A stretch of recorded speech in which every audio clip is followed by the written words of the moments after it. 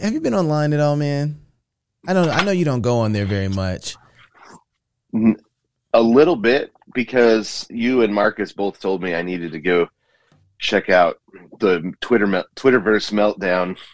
So it's a meltdown. I mean, it's like watching people go crazy. It's very strange, bro. So we're not supposed to be talking about this today.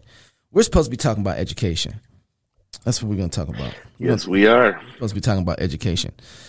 But it is revealing the need for a definition of educated. How? Because I think, because one of the things that Twitter is a terrible platform to have conversations, because everybody, if you sit down, and there's 9 people, and one guy is trying to have a conversation with all 9, they can't all talk at once. You can tell who everybody's talking to, and there's an in-person conversation about this would probably be very useful and helpful, because you can have, but if you had 2 people trying to have a conversation and the other 7 people were having side conversations, were commenting on each time each of them spoke, you end up with just a mishmash of confused conversation, and you start to say, well, what is the real position? Because every Baptist is describing what a Baptist theology, quote unquote, is. The Baptist position on this, which turns out to be whatever my position is, right? And then the Presbyterians are all giving the Presbyterian or the theonomic, whatever tribe a person claims, they're giving, here's the official position from my tribe, right? And it's there's no flow, so there's no way to decide what's the real position from the SBC, whatever, on Twitter, right? Because even the official voice box of the SBC, which recently said something about, hey, let's go gather up all those guns and get rid of them because it's for the children. And most people from the SBC responding were like, go back to Russia, you commie. I mean, like, hey, is your mic, which mic are you using right now? Are you using your mic in your headset, or are you using the one that's on your table? Because it sounds like your iPhone.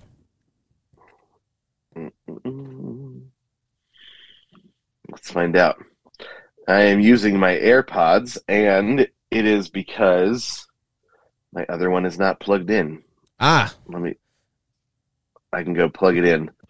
Or I can use this one. Is this one better? Wow, what is that one? Probably.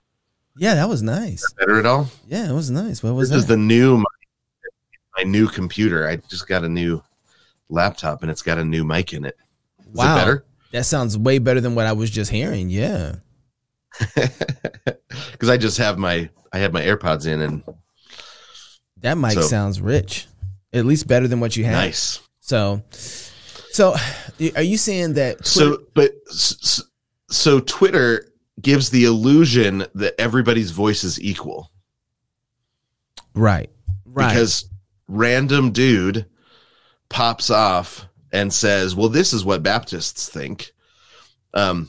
This is the theonomic position, whatever it is, right? Random dude. Let me challenge that. Has the same platform. Well, but that's what I'm saying. They have the same platform as anybody else. So then it just becomes, which one does the mob interact with? That's true. Where the authority then comes from. Fair enough. I think that Twitter and the people who are on Twitter have at least a system in which they try and engage that with, right? Almost like open air preaching, where, okay, it's one thing if a professor comes out, even though there's another student going on, they're like, yeah, we know this is a professor. Okay, this person is at least being valid. I think Twitter has its own way of viewing that, which is they look at the person who is popping off and they say, well, he's only got 7 views or 7 followers or 30 7 followers. Yeah. And they're like, he's not that important, so whatever.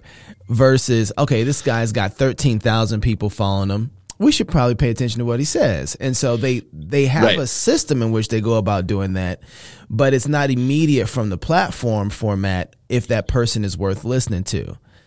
You know what I mean? No, but it's just, has the mob decided to listen to them? I don't, I don't think so. I don't think so. I would love for that to not be the case. I don't spend that much time on Twitter, and that's just what it feels like as somebody that pops in, maybe once a month and looks around. One of the reasons is because and this is something that I'm sure I could learn, but I don't have the skill of following a Twitter conversation because I don't know who any of the people are. It's hard. I don't know. And so so there's people that everybody seems to think their opinion is important, and they'll say something, and I look at it and think, but that's kind of an ignorant opinion. Well, hold on. Let me jump. This is important. No, that's a terrible way to put it. No, it's not. It's not a terrible way. That sounded really arrogant. I don't mean No, it didn't sound arrogant. What are you talking about? Okay. No, I don't think so at all. Because people are actually saying that who I think they're valid to say, yeah, this is a stupid point. We shouldn't pay attention to it. But what I think gains the ground on Twitter is the fact that this person is voicing exactly my concerns that I have, even though he might only have 7 or 13 followers, right? He's making a valid point, and I wouldn't have paid attention to him up in any other environment because he probably doesn't dress the right way. He probably doesn't carry himself. I can tell he's not an educated person, right? Now, but I see just as many educated blue checks making very stupid. So in one sense, the playing field is impartial. I was actually talking about the blue check people. Oh, well, yeah. But I already assumed that about the blue check people, so I didn't. Yeah. I happen to be one of those guys. And this is where what I look at it and I think, how much of this is I don't have the skills because I don't spend a lot of time on Twitter. And I know that's every method of communication takes practice. You can't just step into a new form of communication and expect to be good at it right away. So I understand a lot of this is me as a person who's not online much.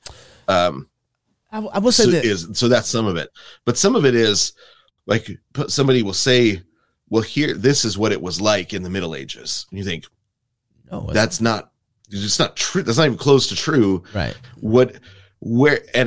There's no way to like cite sources. There's no way to, there's no, and I'm not saying, that it needs to become an academic forum or something that wouldn't make it useful. That would make it less useful, I guess I'd say. But this is where the education has to be within the person. And we don't have a definition of educated to be able to say this person has an education, this person doesn't, because a PhD doesn't mean anything anymore. A master's degree doesn't mean anything. I teach at a college doesn't mean anything.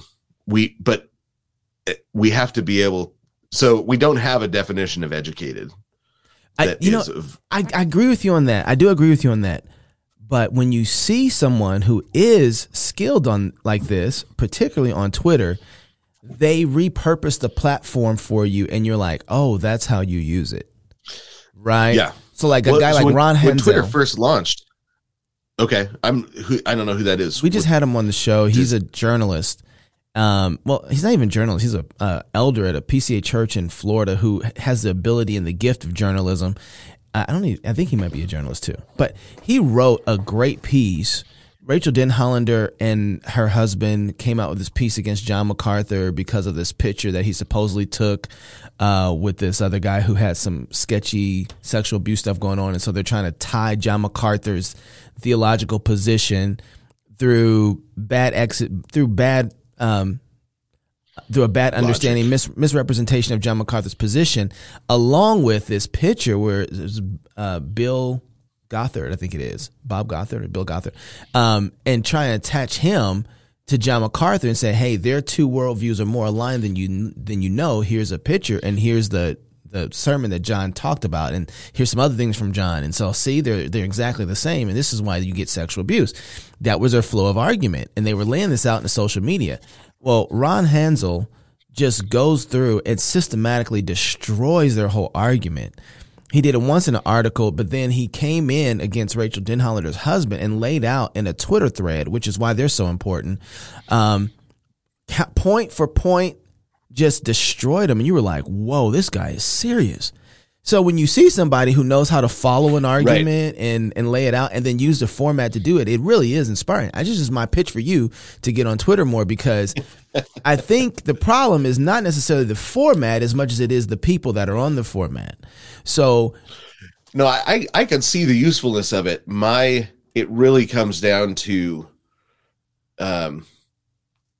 like, it just, it doesn't feel like anything, it's hard to measure. Are you moving the needle at all on Twitter? Are you just shooting into the void? But you have to first be there consistently before you can even know. And so if it's going to be of use, something tells me or if I would be of any use on Twitter, you'd have to be there for a while before you ever even knew that. And I don't like the how quickly the attacks become personal and all of that. Like, I will say I like sitting around drinking beer and talking theology and arguing with people and reading books I disagree with and marking them all up. And I mean, I just finished From Ritual to Romance. Like, it's one of the worst books. I hate it with the depth of my being, and I just finished it. So I like that part. You're right. That one. I'm almost done with that one. It's amazing. I don't even know why I got myself into that. I just got it. Something tells me though, that Jason, that you would say enough stuff on Twitter to move the needle. I don't know why I feel that way, but I'm sure that you would find some things to say that might move the needle a little bit on Twitter. But I also think that, I want to spend my time in creative production, and Twitter feels like it saps the energy, the creative production energy. But that might be because I don't use it much. So when I do and something happens, that it feels like I can see that. I can see that. So here's how I think that I'll give you this. Twitter's platform is primarily a place that gives trolls power. Yeah. And it makes your best argue and your best guys who can debate trolls. Because that's how people are designed to engage. Yeah. I think it shapes the conversation into a troll bridge. But that is not about this platform as much as it is about the people. If we saw a train wreck, we're all looking at it. And no, that's true. That's true. And the platform just says, "Hey, everybody's looking at the train wreck. You should look too." It's basically like, let's give it's a microphone for everyone, and trolls are the first ones. They're like, microphone for me. Did somebody say microphone? I'm here for a microphone. Why do you think porn is running rampant on there? They're trying to kill it, right? Oh, is it? See, I haven't even heard about this. Man, they will. So I don't get it. I guess I flagged enough stuff, but like people will constantly tell me like there's. And if you listen to Twitter. If you listen to their conversations, they have a problem with pornography, and they have a problem with child pedophilia and child porn on there. Yeah, it's all over. And so when Elon took over Twitter, posted publicly. Yeah. Oh, so when Elon took over Twitter, those were the things that they talked about a lot. Like, why did Twitter not work harder to remove these things from its platform? And they're still actively working really hard to remove these things from their platform, but they're having a problem because the platform is designed to say, "Oh, everybody's looking, so go look at where everybody's looking," right? And so, but they've worked really hard to try and remove those things. But I just think that goes to your point in one sense, where it's like, a person is like a tongue on Twitter, like James talks about. It can wield and move the whole body, right? Right. Yeah. And so, but I think when I see it used well, I'm really excited. Yeah. No, I'm glad there are people out there trying to redeem the Twitter sphere. I mean, I think it's important. I think we need Christians that say, "Oh, here is a new electronic conversation creator." I don't know, or it's sort of a electronic public square in a lot of ways. Yeah, that's exactly what it is. And Christians need to be out there. I just I want to get you on Twitter so bad. So, okay. But you've seen the few times that I've gone on Twitter how it's gone. Well, that's because you really hate Baptists. And so, oh my God, that's you're why trying to get me in trouble. I love Baptists. My whole extended family is Baptist, and they're all wonderful. I've heard these before. Really great. I've heard these before. Baptists. I love black people. Some of my greatest friends are black people. I've got all these wonderful Baptist cousins and uncles that are ministers, and they faithfully serve the Lord, and I owe them so much. My cousin married a black guy. He's in the family. They're basically family to me. I'm not letting you out of it. Actually, my daughter was just saying yesterday to me that she said it's hard that more people don't understand that, you know, no matter what denomination they're in, the Christians are my family. Yeah. Right. Like it's true. She's like, I just, you know, you meet other Christians, you're like, oh, it's like, oh, my extended cousins, and that I just didn't know I had yet. And she said, but she's come to realize that not everybody has that understanding of the church, that this is, but you know, by faith, this is our family. That's right. This is our people. I hope people know too. That's what we're always fighting for. Like, that's part of what, you know, everything that I'm doing is to fight for a unity amongst brethren. That I really want that. That's something's huge for me. So, and my problem is I've got a tongue that doesn't always obey that mandate. So you're perfect for Twitter. and that's the other thing is, like, you know, trying to learn to use the snark and the sarcasm and, you know, the jokes and the comedy and in a uplifting way it's hard, and it'd be harder if I was on Twitter, because the temptation is always there, right? Like, the number of times my wife has had to say, like, hey, that one was funny, that one was too far, right? Throughout our marriage is a lot. And I'm surprised, man. I'm surprised how far you go sometimes. I really didn't. I've known you for a while now, and I'm like, oh, Jason, he'll push the edge. Okay, I didn't know that. I mean, it doesn't bother me because I'd be like, that's too far. You know, everybody else is like, oh my goodness. I'm like, nah, everybody goes too far at some point. Everybody goes too far sometimes. And, you know, you actually, you know, in the study of comedy for my, you know, day jobs, quote unquote, you actually have to learn. Part of the skill is learning to not let the editor come in until after. And so you have to push the edges of the imagination, and then find the edges of find the cliff sometimes by falling off it. You're like, oh, oops, yeah. But you know, Martin Luther talks about just living boldly because the forgiveness of God is available. So rather than worrying and living in fear and knowing that. That you don't set out to sin, but knowing that you're gonna bump in, you know, as a writer, as a comedy writer, you know, there are times when you go too far, and then you just, if it was a sinful too far, you say, oh, Lord Jesus, please forgive me. Thank you for dying on the cross. Amen. And it's, but you don't set out to sin, but you know that you've got the heart for it, and it's going to be there. And so, but the way that you find it is not by fearfully trying to set up laws and rules that protect you from your heart's sin. The cross is what protects you from your heart's sin. And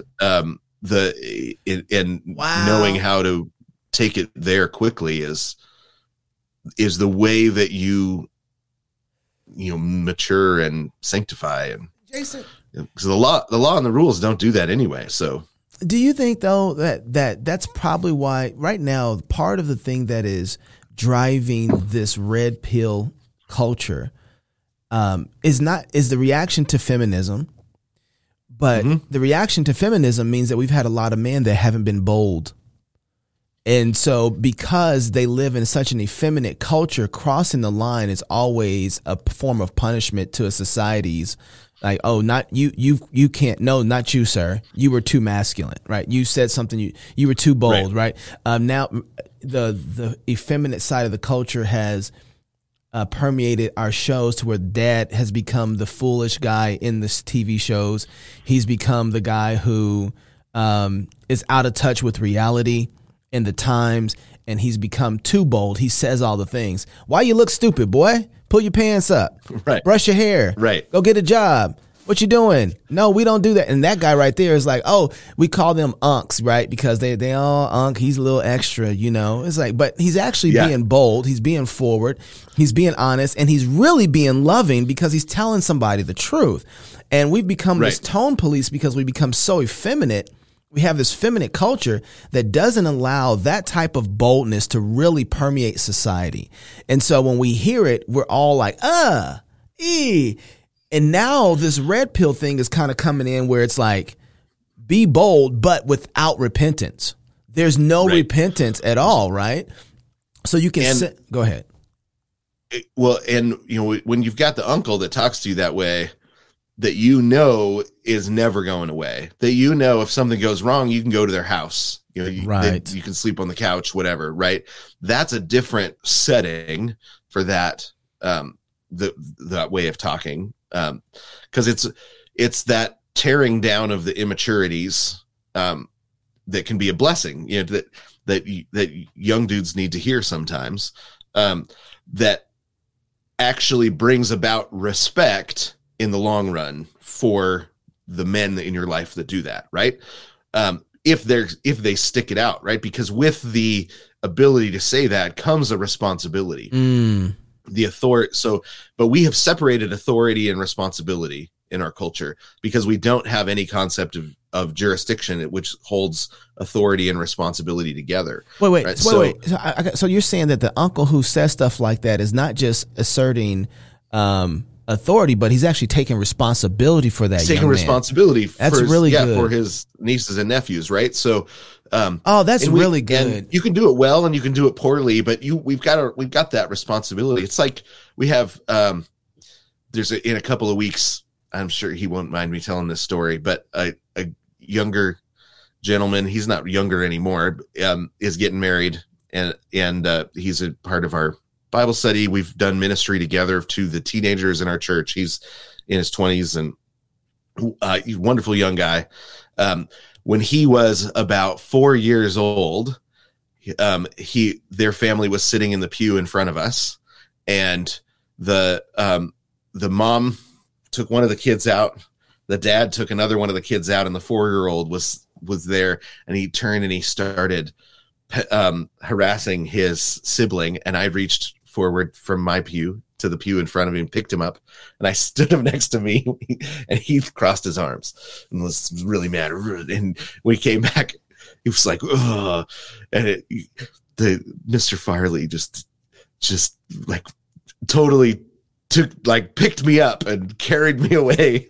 Right. But he's my little nephew in the Lord, right? It's my responsibility. Yeah. And he still remembers it. I had forgotten it until he brought it back up recently.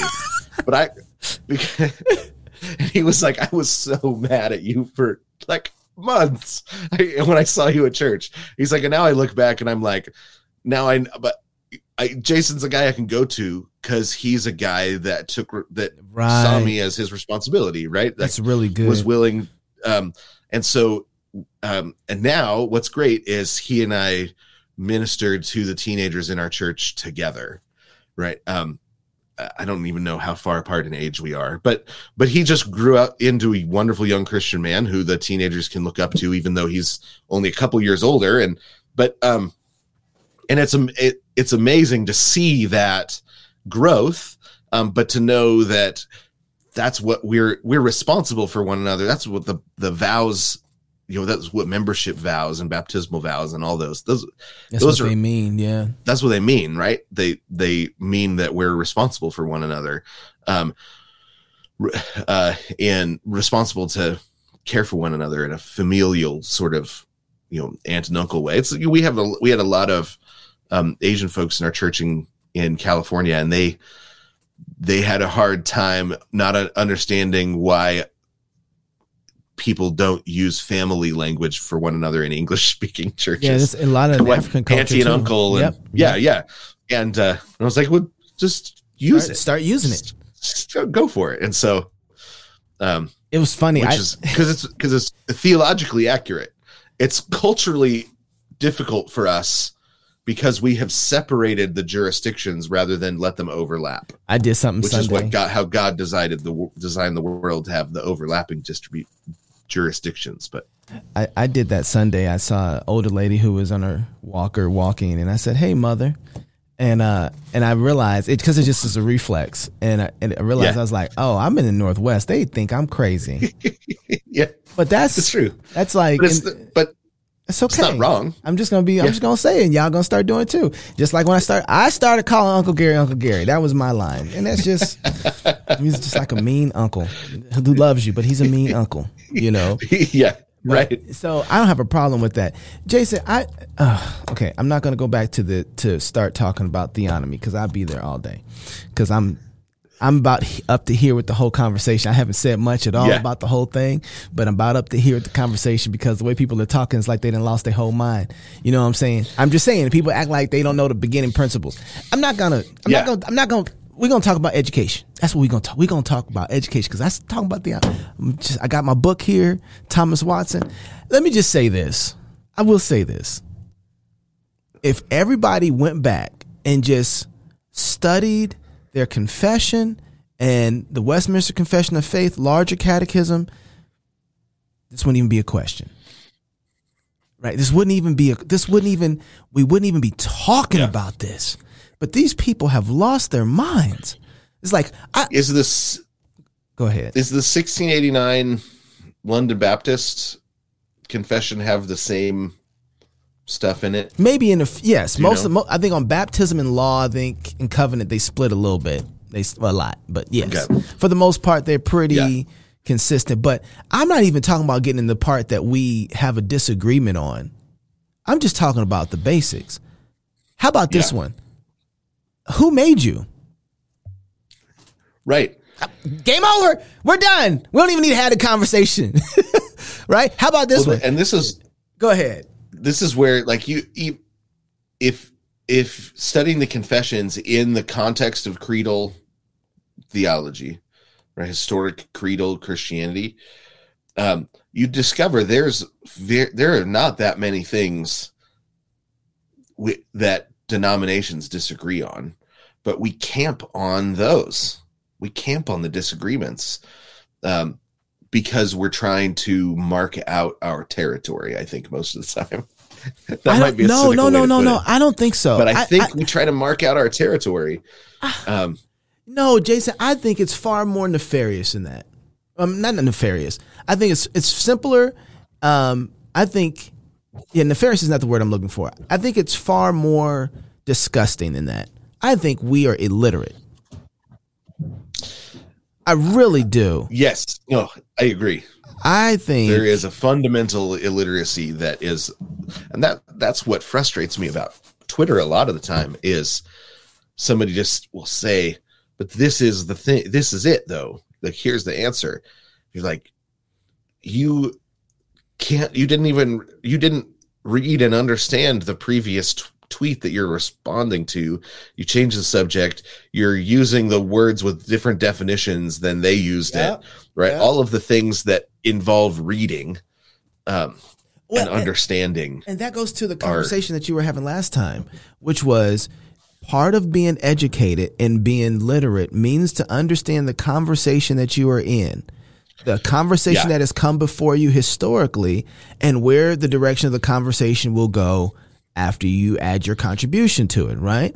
And so Right. you're able to speak very clearly about this moment because you have context to the narrative of the conversation. Where did it start? How did it get to where it currently is right now? Who are the contributors who contributed those things to the conversation? What fed them into this to think this way? This is what Right. we've been trying to do here. And this is a great time to pitch the conference or the event, should I say, the live event in Nashville. This is what we're trying to do, is build a whole new cosmology, trying to make people literate, right? In a very, Right. the way that God made man. This is why I was saying going back to the confession, because when we go back to the confession, it deals with those first principles. How did this whole thing start? Who's in charge? And then who gets to have control how the conversation moves forward? And Right. so when you say, so then when you're answering the question, what is the chief end of man? While that is a theological question, it has a civic and family and duties for everybody involved in every aspect of life. It's not just a religious question. Or should I say, you shouldn't make religion or view religion in only a form of separated from the rest of the other governments, Right. civil issues Yeah. or issues outside of them, right? Which is the way that's the way the Enlightenment was able to change the conversation. Oh, wow. Is by taking so Kant was the systematizer of it. He's not the only one that was trying to do it, but basically take religious knowledge and separate it into its own category. So you had you had what was called, natural knowledge, or that involved the civic sphere, natural law, those sorts of things, and separated it from religious knowledge, which was revealed. And there are two different kinds of knowledge. You come to it two different kinds of ways. And this is why when somebody says, well, no, I'm a natural law guy, a Thomist, and you say, well, are you a natural law guy? Are you a Thomist, like a pre-Enlightenment Thomist? Because then we're probably on the same page. Or are you a post-Enlightenment Thomist, and the word, when you say natural law, the words nature and law have changed their meaning And become detached from Kant, Yeah. and become a different sort of thing, right? So whereas law was, when you say natural law, are you talking descriptive or are you talking prescriptive when it comes to law, right? And and there was a shift and there was a change in the definition of the word law that happened. And then there was a shift and a change from the definition of the word nature. So nature used to mean the argument was whether it was internal or external, but it was the thing that a thing was metaphysically because of its creator, right? God created it and gave it its nature, right? Versus the later view of nature, which is the things that we discover, right? That we go and we find the functioning of nature as a whole. So that if we can go and say, well, why does something fall? Because of gravity. Gravity is the natural law that causes it to fall. That's how nature works, right? Versus natural meaning we are using it as the thing God created it to be used as, right? The natural so use, it has telos to it. yeah, it has actually, there's Aristotle breaks it down, and Aquinas uses the four causes. Let's see, this isn't what I prepared to talk about. So I'm let's see if I can come sorry. up with all four of them. No, that's okay. But I think, but it's and this is why I think that the natural law discussion is a dumpster fire on Twitter, right? It's a dumpster fire because nobody knows the conversation they're in. Right? They're jumping in, assuming everybody's using natural and law and natural law together as a phrase, all the same way. And so they're having these debates. And then I've seen somebody say they're a Thomist because they believe in natural law, and then use it in a non-Thomistic definition, and nobody challenges them because nobody knows that they're not using it in so the four causes that have to do with what a thing is and what it's for, the metaphysics of a thing. I'm just going to look it up because otherwise I'm just going to get them all wrong.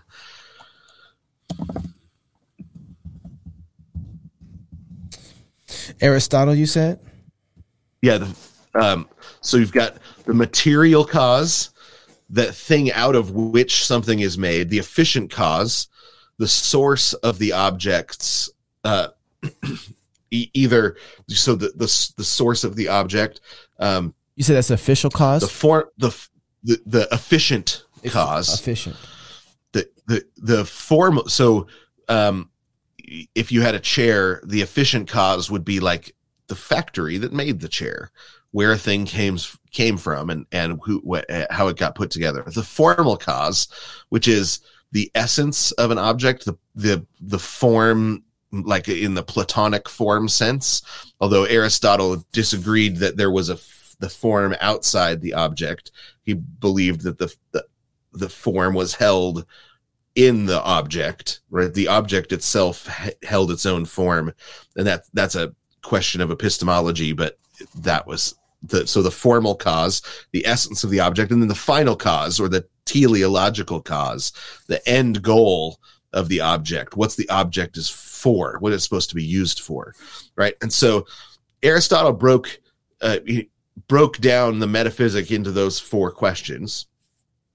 And so when you could answer those four questions about something, then you could say, I know what it is and what it's for.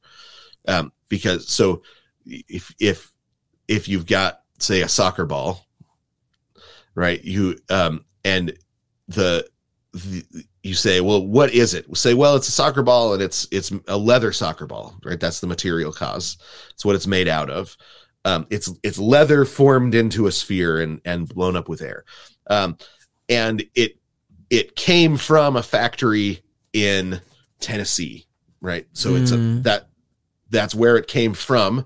And then what it physically is a sphere of leather blown up with air. The formal cause is the question of, well, what makes it a soccer ball?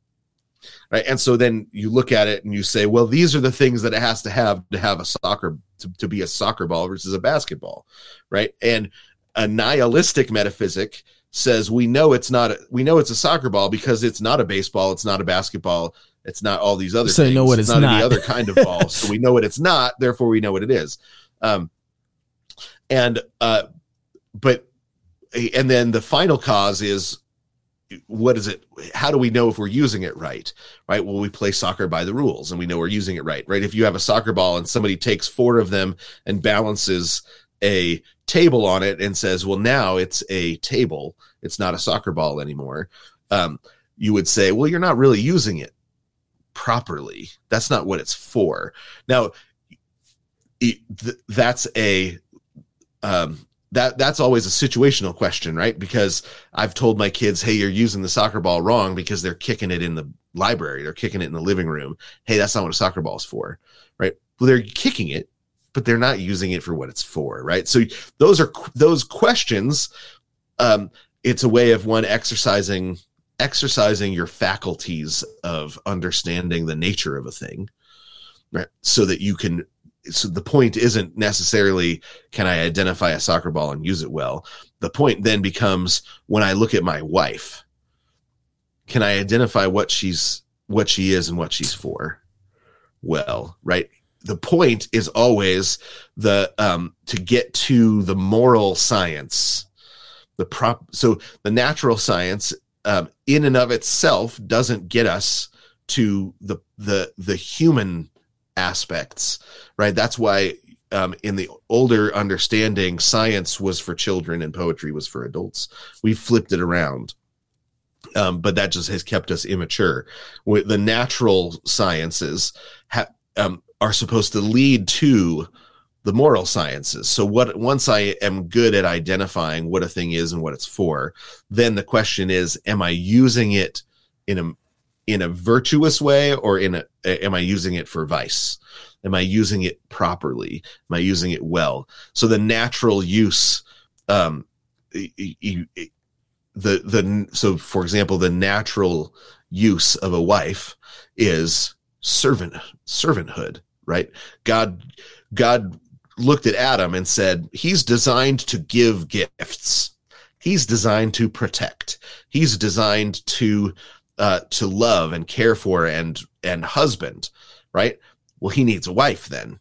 Right? He can't become who he's designed to be without a wife to serve, protect, seduce in the good sense of the word, right? Woo, impregnate, and bless, give gifts for, right? And this is part of the difference in a Christian understanding. We're not always trying to get it down to its minimum. What's the minimum use of a thing? We're trying to maximize the proper use of our neighbors, right? So that's the difference between a law understanding of virtue and a love understanding of virtue. A law is, here's all of the things you can't do, right? And here's the minimum things you must do. A love understanding of virtue says, okay, what's this? What is this thing? What's it for? How many good uses can I come up with for this thing, right? It's the how many uses of the peanut. When a Christian scientist sees a peanut and he doesn't say, I found a way to monetize the peanut, we're good, right? He says, how many uses can I come up with this good thing that God has given? Well, it's the same with a wife, right? How many ways can I be who I'm supposed to be towards this creature that God has put in front of me? How many ways? So you don't just deliver flowers once. You don't just take her on one date. And this is the temptation of husbands, right? You win her, you marry her, and then you think, I'm good, I'm done, I accomplished the goal, right? Rather than continually saying, what is she and what's she for? She's a reflection of God to me. She's a reflection of the church to the world. She's a reflection of the life-giving force of the Holy Spirit. She's a reflection of the beautifying desires of God, right? She's a reflection of all of these different things. How do I give her the love, the support, the things that she needs to be able to accomplish what God made her for? It's a completely different way of approaching reality. And they called it natural law, but the words natural and law change their meaning. And so when we talk natural law, we generally mean something different than that. Well, and just bringing in from the last conversation, I know you got stuff there. I want to get to that, but I just want to point out the fact that, and it seems like the way that we should understand education in the sciences, you had natural law, you had natural science, moral science, and then the divine sciences, right? And these were held together. And you were talking about how that religion or theology was the queen of the sciences, right? So there was this unified form of thinking and understanding, but even the natural side was being informed by the moral and the divine.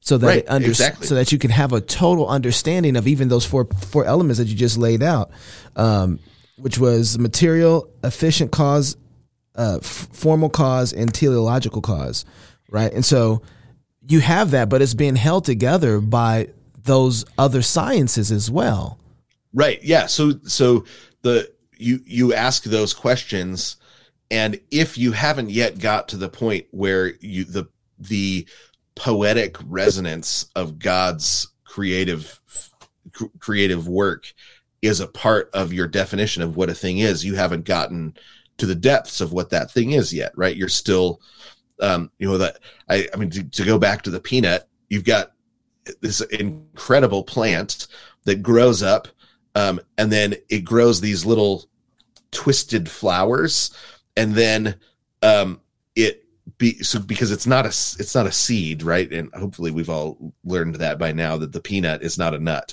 that it's a legume, but it actually bows its head over, and the flowers are designed as little drills that drill themselves into the ground, and then the peanut grows underground, right? So unless the flower is willing to humble itself, it doesn't actually, you don't get more peanuts, right? You don't get more flowers because are you trying to preach a sermon? Are you trying to preach? Right? Come on now. But I'm not preaching the sermon, right? This is the God created a flower that is a sermon to us every season. Right. But we get there. We don't, that's not, the Bible doesn't give us that, right? That's something that we have to learn, the poetic language of creation. And we learn that through studying the natural sciences, through moving through that to the moral sciences, moving through that to the divine sciences, right? Then once we know the divine sciences, it undergirds the natural sciences again, because we understand that God as the creator spoke all of these things, right? Every peanut plant is a small story that God has written. And it's a short story. Where, and just like every day, right?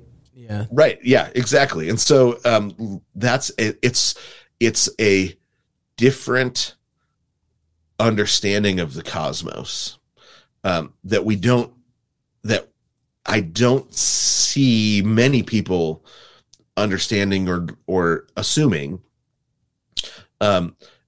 So we're tempted away from how would I put it? So our gut reaction is not informed by reality. Hold on. May 13th, Nashville. Go to flfnetwork.com, look under events, sign up. It's going to be awesome. George Grant, David Fowler, Jason Farley, and myself will be there. We're going to build a new biblical cosmology for people. This is fantastic. Keep going, Jason. Did you see that cool video I sent you that tracks the turns of the That was beautiful. Earth? That was beautiful. Wasn't that gorgeous? I just shared it right away. Yeah, I just, it's so beautiful. And if you were to stand there long enough, you could see it, but we don't have the patience. I was just thinking this the other day because I was out late at night, and I stopped and I looked up and I was thinking, if it was 400 years ago, I would experience this regularly. There's a beautiful poem by Robert Frost, stopping in the woods on a snowy evening, and my Robert Frost is out in my car because I just had it. So let me see. No, I got it right here. Of course you do. Yeah, just happen to have just laying around. Where is it? I was. I hate looking things up. I want to be able to always just go right here and grab it, but maybe I'm going to fail at that today. But I'll look it up and read it. I should just have it memorized. Yeah. I'm a little ashamed of myself. Yeah, you should. Shame on you. I've been looking it up so quick. This is why the Poetry Foundation is so great. They've been doing a really good job of getting all of the of getting poetry accessible and available and searchable. And I love the Poetry Foundation. But it's called "Stopping by Woods on a Snowy Evening" by Robert Frost. Whose woods these are, I think I know. His house is in the village, though. He will not see me stopping here to watch his woods fill up with snow. My little horse must think it queer to stop without a farmhouse near, between the woods and frozen lake, the darkest evening of the year. He gives his harness bells a shake to ask if there is some mistake. The only other sound's the sweep of easy wind and downy flake. The woods are lovely, dark, and deep, but I have promises to keep, and miles to go before I sleep, and miles to go before I sleep. It's a beautiful poem, right? It's just the wordsmithing is gorgeous, but it's about a man who's riding on his horse and he stops on a snowy December 21st, the darkest evening of the year, right? So it's either December 21st, which is the winter solstice, or it's the the new moon of December, which is the darkest evening of the year. So those, depending on the use of that phrase, could mean it's a December evening, either on a new moon or on the winter solstice. And he stops and he watches the snow fall. And he says, I'm in somebody else's woods, and I'm stopping, and it's quite an experience. And my horse must think it's a little strange to just stop and look up, because horses don't have the reflexive power of the image of God that we do. Right? We as people know exactly why you stop to watch the woods fill up with snow, stop to look up at the sky and reflect, right? But a horse doesn't. And so the horse shakes his harness bells, and says, why aren't we moving? We should keep going. Why don't stop here? And then he gets to the end, and he says, the woods are lovely, dark and deep, but I have promises to keep and miles to go before I sleep. And then he repeats it, and miles to go before I sleep.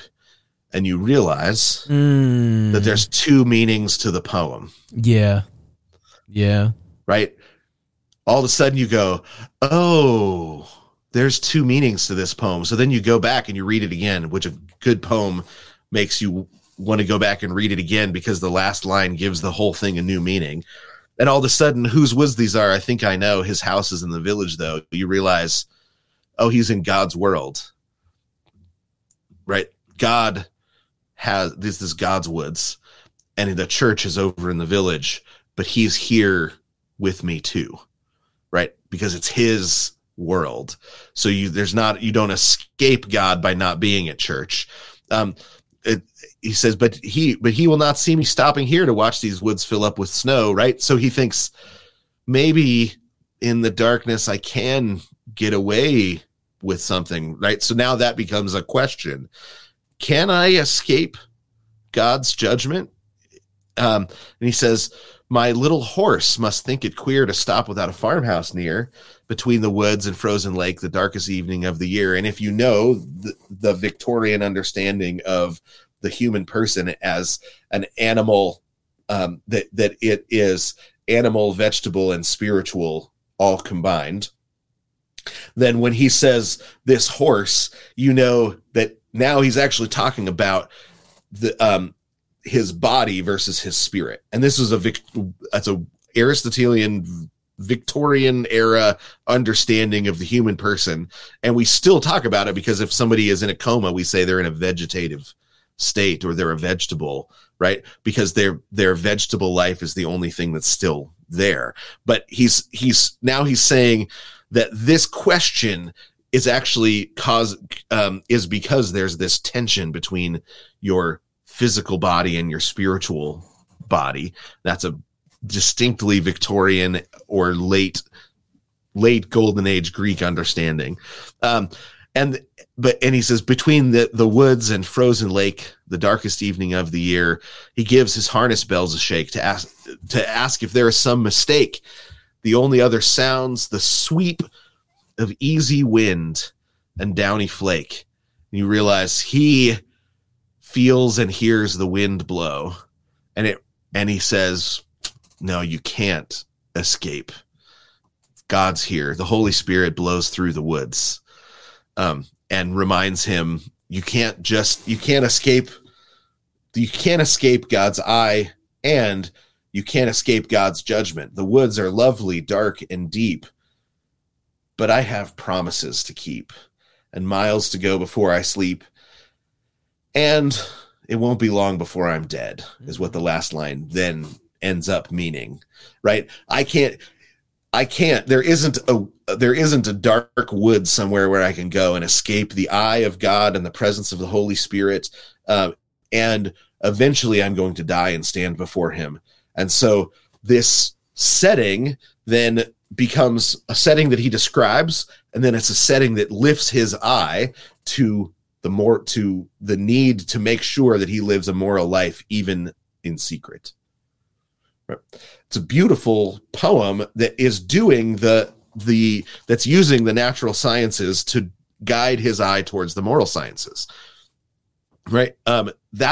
We should be doing that all of the time, because then that there's the eventual stop becomes the divine sciences. Now, Robert Frost, he's a Unitarian. He lives right in this weird transition so he's raised in this Puritanism that shifts into Unitarianism in his lifetime. And so, I hope that he is somebody that we meet in heaven, but it's going to be hard to say. He wasn't a pastor. He wasn't teaching Unitarianism, but he went to an Orthodox church that shifted into Unitarianism. So it's a sad state of affairs in the American church. This is when the transcendentalism was birthed out of that Unitarianism. So, but he's still got the habits of mind of the pre-Enlightenment Christianity. So he's an interesting case because he's kind of got a foot in both eras. And at the end of his life, his poetry is more of a modernist style of poetry versus the beginning of his life when it's more Victorian. His life is long, and he shifts with the poetic tides. But it's a beautiful poem that I think that does what it is that we're talking about. So what do you have on your paper of list of things over there? Because this is not at all what you're prepped for. No, not at all. Well, I mean, I think it is, though, because what I have written down is the great conversation of the liberal arts. We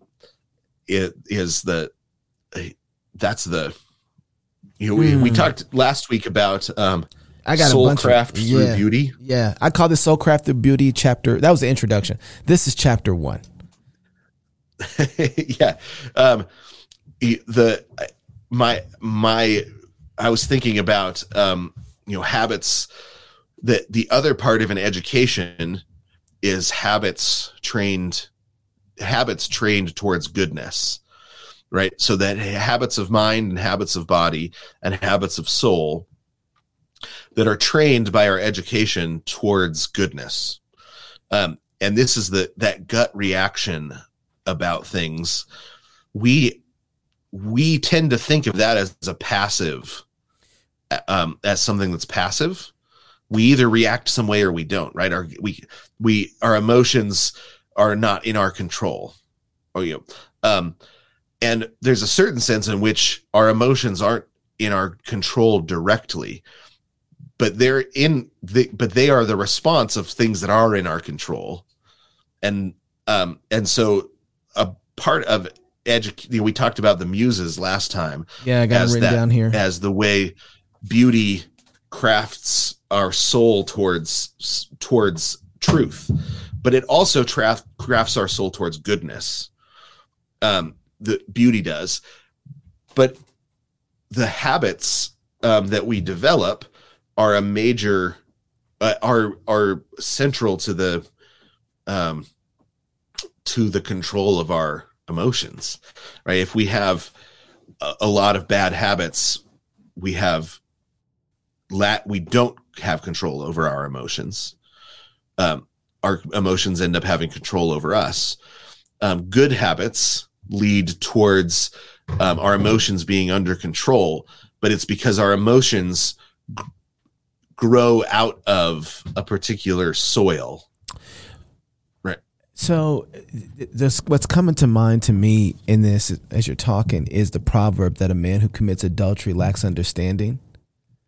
Is that what this is, kind of in the same vein? Yeah. So that we, because we're not just educating the mind solely, right? But that's part of it. But we also are trying to educate, right? So somebody that says, like, I've never met anybody that is like, oh yeah, man, I committed adultery. I'm sure glad I did. Right? You never meet somebody that's like, boy, that adultery, that really worked out well for me. right? Everybody you meet that committed adultery is always like, yeah, ruined my life, ruined everything. But you think, and when you talk to them and say, how did you get there? It's never like everything was going great. And one day I woke up and said, today I'm going to go commit adultery, right? It's lots of tiny habits that are set that open you up down the road to life destroying sins like adultery. But because your habits, they give you the ability to think through your actions to the consequences, right? Or bad habits make it so that you can't think through your actions to the consequences. So you just jump in to whatever pie is right in front of you without thinking through the actions and what it's going to lead to, right? You start in on one end of the Twinkie without thinking what's on the other end of the Twinkie, right? And that's not a good, that's a bad habit of mind, but it comes from years of bad habits. And so the man that commits adultery lacks understanding. It doesn't usually mean that he doesn't know that adultery is wrong. He usually knows that it's wrong. The understanding that he lacks is a different sort of understanding. All right. So habits trained towards goodness. Yeah. Okay. And so some of this comes from the use of the muses in education, right? So for example, when they wanted to get rid of, say, inappropriate dancing in the church in the 50s and the 60s, they did it by getting rid of dancing. Right. That did not work. Right. If you look at I just watched, or I guess it was about a year ago, but watched through the evolution of hip hop that they put out. I think there are 4 seasons in. Yeah. Well, the newest seasons, they go through they give the history of twerking. It was amazing. I just couldn't believe that they did the work to show where twerking came from and how it entered the national consciousness as a normal part of dancing, because it's not. Right. Twerking should not be a normal dance move that's just like a part of the repertoire. Right. Not in public, right? It's an inappropriate use of the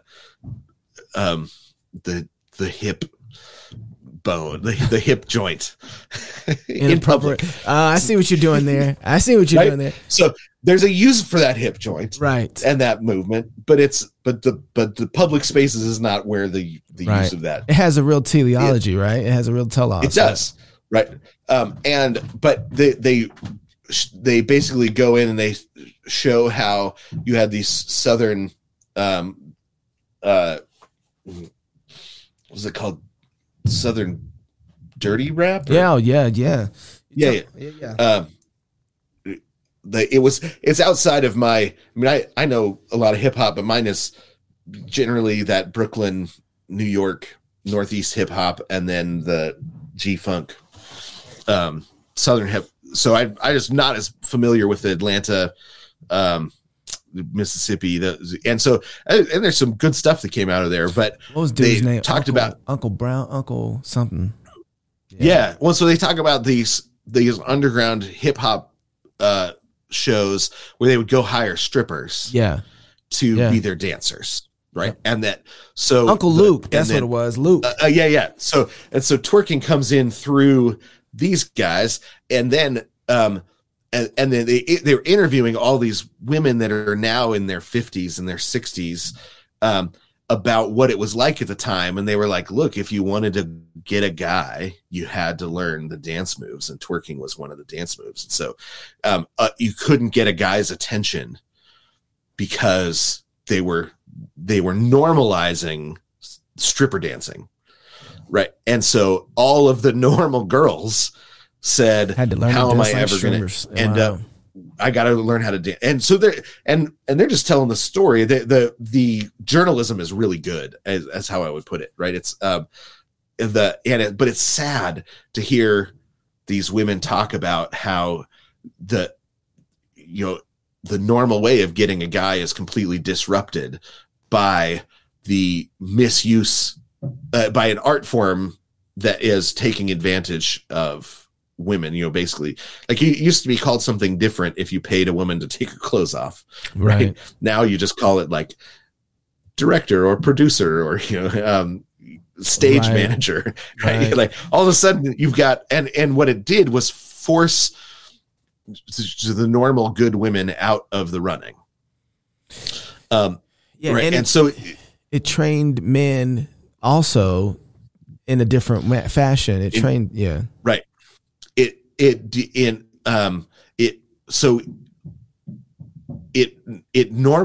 would say it normalized perversion. Yeah. It normalized the misuse of a woman. And you didn't really have, you didn't have that in the 50s and the 60s. It was, if it happened, everybody knew, well, you need to keep it behind closed doors. Right. Yeah. So it's not that there weren't strip clubs, that we were ashamed that they were there. Yeah. Culturally speaking. After you went through the speakeasy, there was 2 more floors below that you would go for that. Right. Right. Yeah. Exactly. Right. And so, cause it's not like you look back and say, oh, this wasn't there, this didn't happen, whatever. But it was something that we were ashamed of, that something that pirates did, and I was just out in Texas somewhere, and Marcus and I were driving to our appointment. No, it was Southern California. We were driving to an appointment, and it was this weird, we're driving to our hotel, and then all of a sudden you go through this really bad part of town, and then you go back into the nice part of town. I thought, that's weird, right? In between 2 nice parts of town, but in there was where they had the strip clubs, they had the porn shops, right? They had, and you don't put those in the nice part of town, right? It's, and it's just, I think it was in Texas actually, right? Those are things that if they happen, we should be ashamed of them. Well, what happened was the church saw all that going on and said, no more dancing. We'll solve the problem. The problem is, it didn't solve the problem. It inflamed the problem, partly because it's trying to do it by works and not by faith, but also because you can't put off the misuse of something without putting on the proper use of something, right? You can't put off sin without putting on Christ. You can't put off the old man without putting on the new man.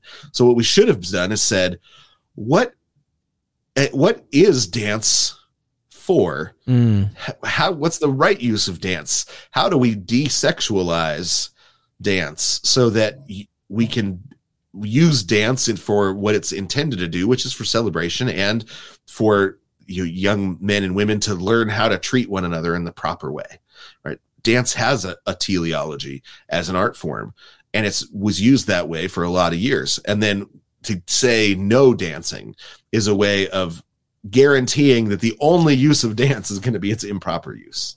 And that's what we've seen. Right. So, so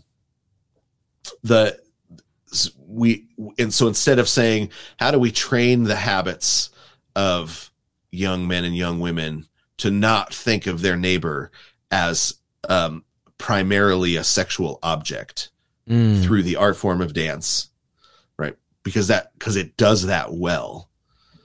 We've instead said, we're going to leave the dancing to the secret dark rooms. It's something never going to stay put. Well, it's something to that too, because I'm watching my boys, they're learning to dance, and they're learning to dance in such a way that they treat the woman in the reality of her frame. Right. Mm-hmm. And so they're protective when they dance. They learn to lead. Right. They learn how to honor her as a woman, all these things there. And they learn too, not how to be, they learn some of the, I've seen this being out here too, but some of the oddness of being able to communicate with the opposite sex because you really don't know them and they're not your sister and this is weird, and it alleviates that and kind of puts a pin in it because you're like, oh, this is what she is. This is what she's for. This is how I communicate to this other being. Right. And dance is a way of learning how to do that in a proper format so that you have the right type of honor for the glory that person should bear. Right. Right.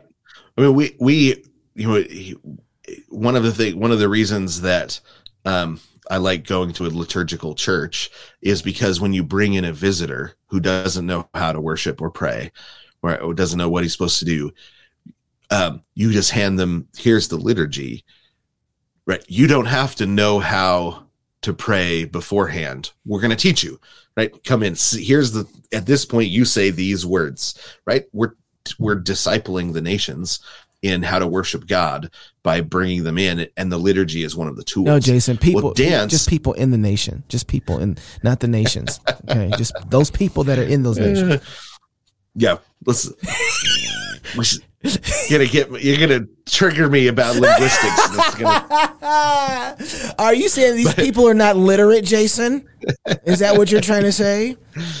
I'm saying that dance is a social liturgy that trains young men and young women how to treat one another according to their nature. Oh, okay. It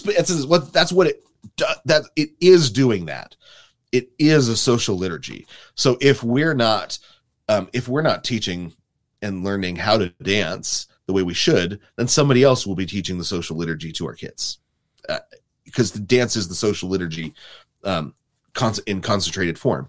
And that doesn't mean like you got to get rid of all of the dances that there are. I mean, I think that's one of the best things that breakdancing does, right? Tap. I think it was the thing that did it well before, but it teaches men how to dance together. Right. It teaches men how to dance in non-sexual ways. It teaches men how to dance in strength.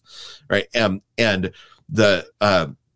it teaches men how to deal with conflict in ways other than violence, because men are always going to be tempted to that. Right. But breakdancing is an incredibly important art form for young men in any sort of respect based culture. And tap dancing used to be the same thing. And this is why it's a problem when a woman comes in and breakdances exactly like a man. There's feminine ways to breakdance, but they shouldn't dance exactly the same. That leveling, it ends up ruining breakdancing, honestly. Right. So unfortunately, but it's swing dancing can do that well. Ballroom dancing can do that well. Line dancing. Line dancing. I know for electric slide. Yeah, right. Line dancing, country dancing, all of the dance, any dance that is, not bumping and grinding, and it has those embedded social liturgies. And I know that when Shakira was it this last year that she was in the Super Bowl, or two years ago, and everybody was complaining about, not everybody, but there were some people complaining about Shakira, and I was like, that's just all of that is Latin. All of that is a part of the liturgy of Latin dance, but she's doing it without a partner because the partner is the audience, right? And so you've got, if you're going to criticize, you should at least know the what you're criticizing. I mean, I love Shakira, honestly. I love her, the music and the Latin, the drumming and all of that. But most of the criticisms just didn't understand what she was doing, where they're like, what's she doing? Like wiggling her tongue, and it's part of the beginning of, when it's the equivalent of like a yee-haw at the beginning of a country dance, right? People are excited it's starting, and they say yeehaw and they jump out on the dance floor, and right. You've got these all, because in any sort of traditional dance, there's a social liturgy embedded and involved that usually is there for our good. Now, most of the social liturgies of the world have melted down in the last 40 years.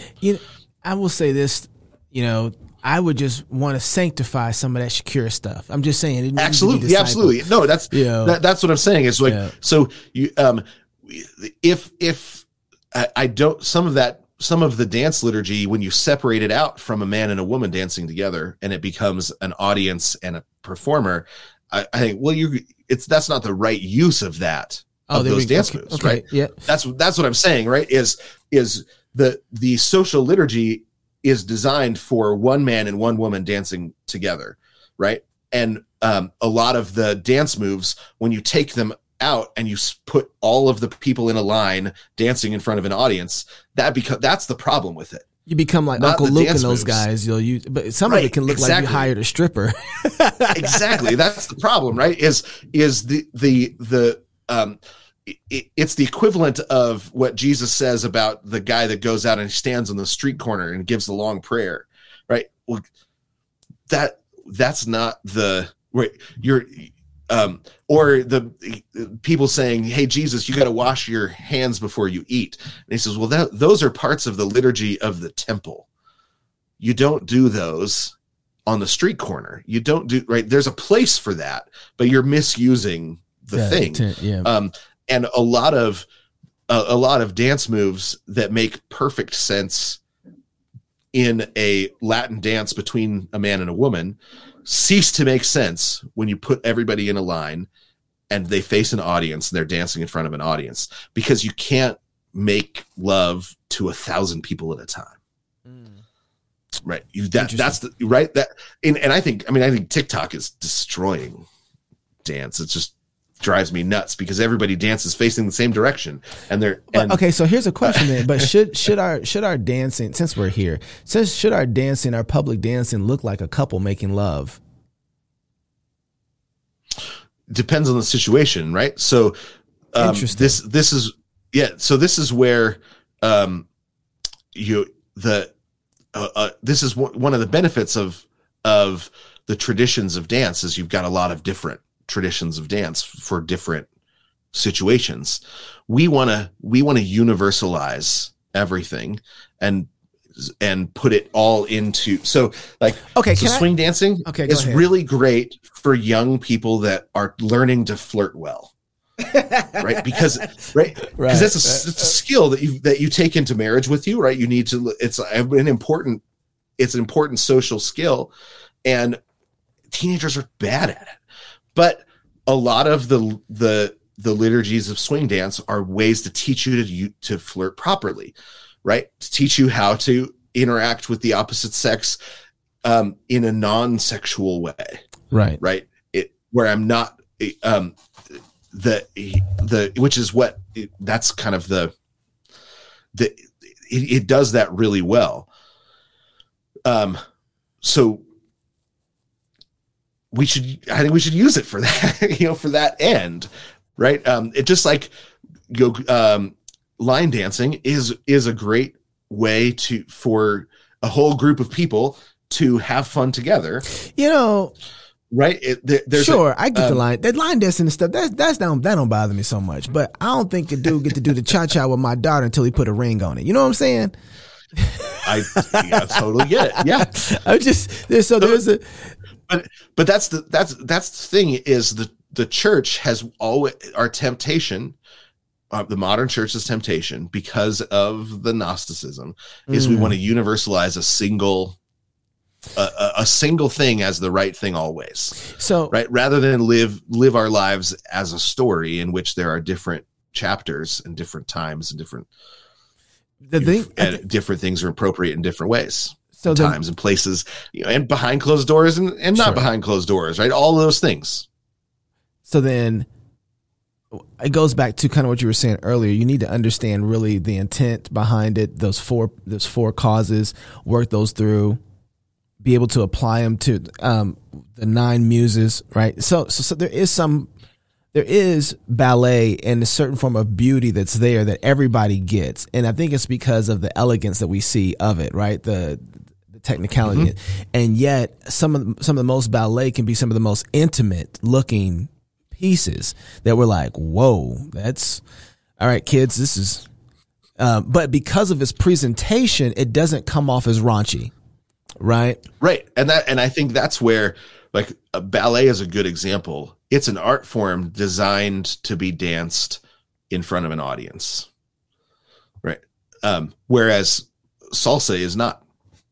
Salsa is a dance form that's designed to be danced between a man and a woman, not between a woman and an audience, or a man and an audience. I see. But ballet is, right. So ballet, hula is similar. It's a storytelling art form. It's a storytelling dance. Salsa is not a storytelling dance. Ballet, hula. I was a part of the hula team in college. And it's a beautiful storytelling art form designed for dancers to dance to an audience, right? And so and if you know how to interpret it, it's actually, you can tell really complex stories through the art form.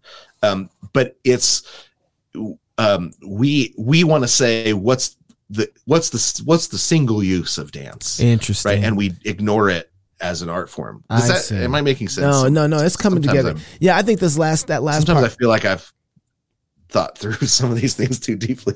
No, well, it's starting to make me feel like I don't think we've thought through them deeply enough. I know dance is important. It's something that we encourage, it happens in our house spontaneously, and I'll grab my daughters, we'll start dancing. I'll force them to dance with me even when they don't want to or whatever. Those are, encouraged, but I don't think we've thought about that there's different types of dance for different moments and different engagements, and that we should look forward to those. Just like there's different types of relationships between two people that grow and expound, and they have different forms of intimacy. And so we don't think about it as broadly, and we say, there's no dance, and we push it out. And then we're wondering, but why do I want to move? Because that feels easier in the moment. I mean, it feels easier in the moment to say, no, we're just not going to dance, because I think it's going to be hard to recover dance. Right. I think it's going to be hard. It's going to be a multi-generational, a difficult project. It's going to take, and we're going to make some mistakes, but it's because we walked away from it, right? As an art form, as a social art form. I mean, it's one of the few art forms that when it's done well, it's like, congregational singing, I think, is something similar. Yes. Right. Because everybody's grown up awkward about their own voice. G.K. Chesterton says that in modernism, we leave dance and singing to the professionals. And he says it's the worst thing about the modern world. But folk music is designed for everybody to sing together, right? Congregational music is designed for that same reason. We used to be that, and there's still places where it is. I just saw, I think it was in Brazil, where there's an entire grocery store. Everybody was shopping, and the whole place was singing the same song. Yeah, yeah, and you think that doesn't happen in America. That's not true, right? I gotta challenge that. I was just, when I saw it in Brazil, it made me think about, you go look at some of the historical black colleges. You go to those places, and they will bust out in an old church song, and somebody will say, God is good, and everybody knows the response all the time, guys. and ain't nobody told them. And so those prompts they're very cultural, I think, in a lot of ways. And I can go into most, they've changed now, but I used to be able to go into most black churches and know the liturgy of the songs they were going to sing, and would never have to look at a piece of paper or a pad. I could just close my eyes and raise my hands, and I knew all the liturgy, and how it was going to go. Or,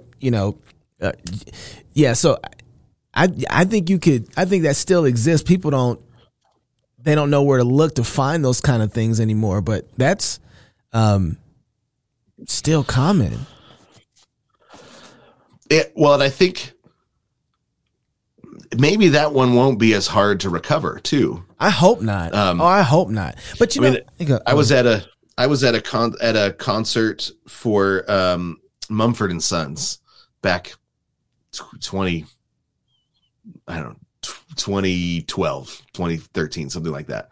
And at the end, everybody's singing along, and then they bring out everybody and all of the bands that had opened for them as well, and they sang just came into Nazareth, and it's a song everybody knows, and so the whole crowd is singing along, and you can tell when it ends, most people are not used to the sort of liturgical unity that comes with congregational singing. It's like, what do we do?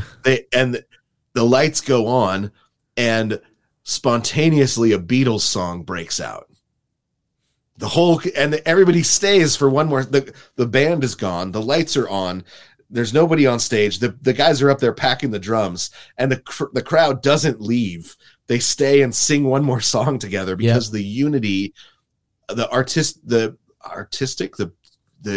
liturgical unity, I don't know what else to call it. The musical unity was such that people weren't ready to leave. I've seen this before. Yeah. I mean, if churches were like that, that'd be a big blessing to our nation. I was working because there'd be a place to go to experience one of the things that we were created to have, which is that sort of musical unity. I mean, it's a metaphor that Paul uses to talk about the people of God. Are we a people that live in harmony or not? Right? I mean, he uses that metaphor to talk about the life of the church. All right. So what else do you have on there? Because I do want to. I know you have other things on your list, right? Well, I mean, I think the Great Conversation is something that we don't understand anymore, and I think is important. When you say the Great Conversation, what do you mean by that? The Great Conversation of liberal arts, or what are you talking about? Yeah, the liberal arts is sort of the summary of the aspects of the Great Conversation, but it's that throughout history, mankind has had certain things that they, as a race, are trying to come to know and understand and be able to describe about reality, and that God didn't just give us a philosophy textbook in the Bible that says, let me answer all these questions for you. But there are certain things that the human race has sought after and historically has been in this long conversation from generation to generation to generation. And that has been one of the most civilizing one of the most civilizing aspects of education is it's the one time that there was fundamental peace between Islam and the West was when they both realized that talking about Aristotle was going to be helpful. Right. So when the West realized, oh my gosh, they've got the works of Aristotle over there. And we've been trying to solve this problem of metaphysics. So you had Christians, you had a Christian Muslim library and professor exchanges in the 1000s, like late 900s, early 1000s, because the Bishop of Rome at the time, the Archbishop of Rome at the time, said he sent Christian scholars down to go make copies at Islamic libraries of the works of Aristotle, as well as a bunch of the astronomical and mathematical works. This is why we use Arabic numerals and not Roman numerals anymore, was because the African mathematicians that were speaking Arabic and working with Arabic numerals we sent our best mathematicians down to study math with them, because math is a universal human pursuit. mathematics and the usefulness of mathematics. And that conversation, we realized there was a conversation partner that could help move us forward. And so we still to this day use Arabic numerals because the Roman bishop said, "Hey, there's some really good mathematicians down there. I'm going to send you you Christian mathematicians down there to go learn what you can and teach what you know." And then they said, well, they came back and said, they've got Aristotle too. And so they said, okay, we need to have a library exchange.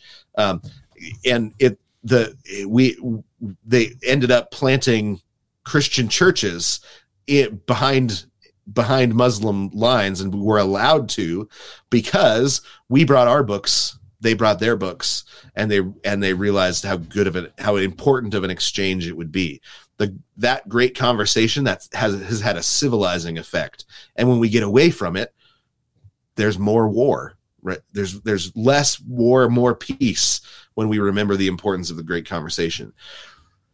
So modern Christians don't have categories for even the importance of it. Well, I guess part of the question is, what does that great conversation look like? So I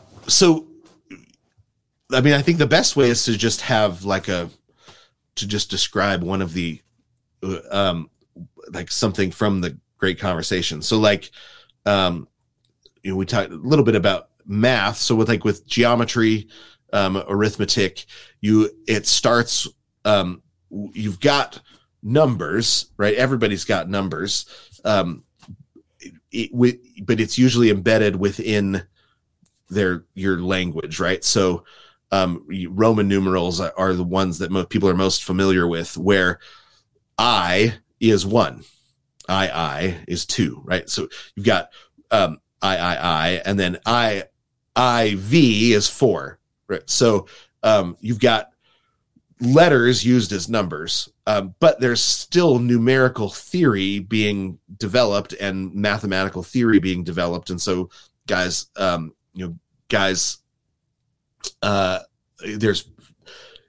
wasn't really a difference yet between philosophers and mathematicians. So if you read the Timaeus, Plato is doing a bunch of math, or Socrates is doing a bunch of math in there and describing geometry. And you've got math theory going on in other places as well.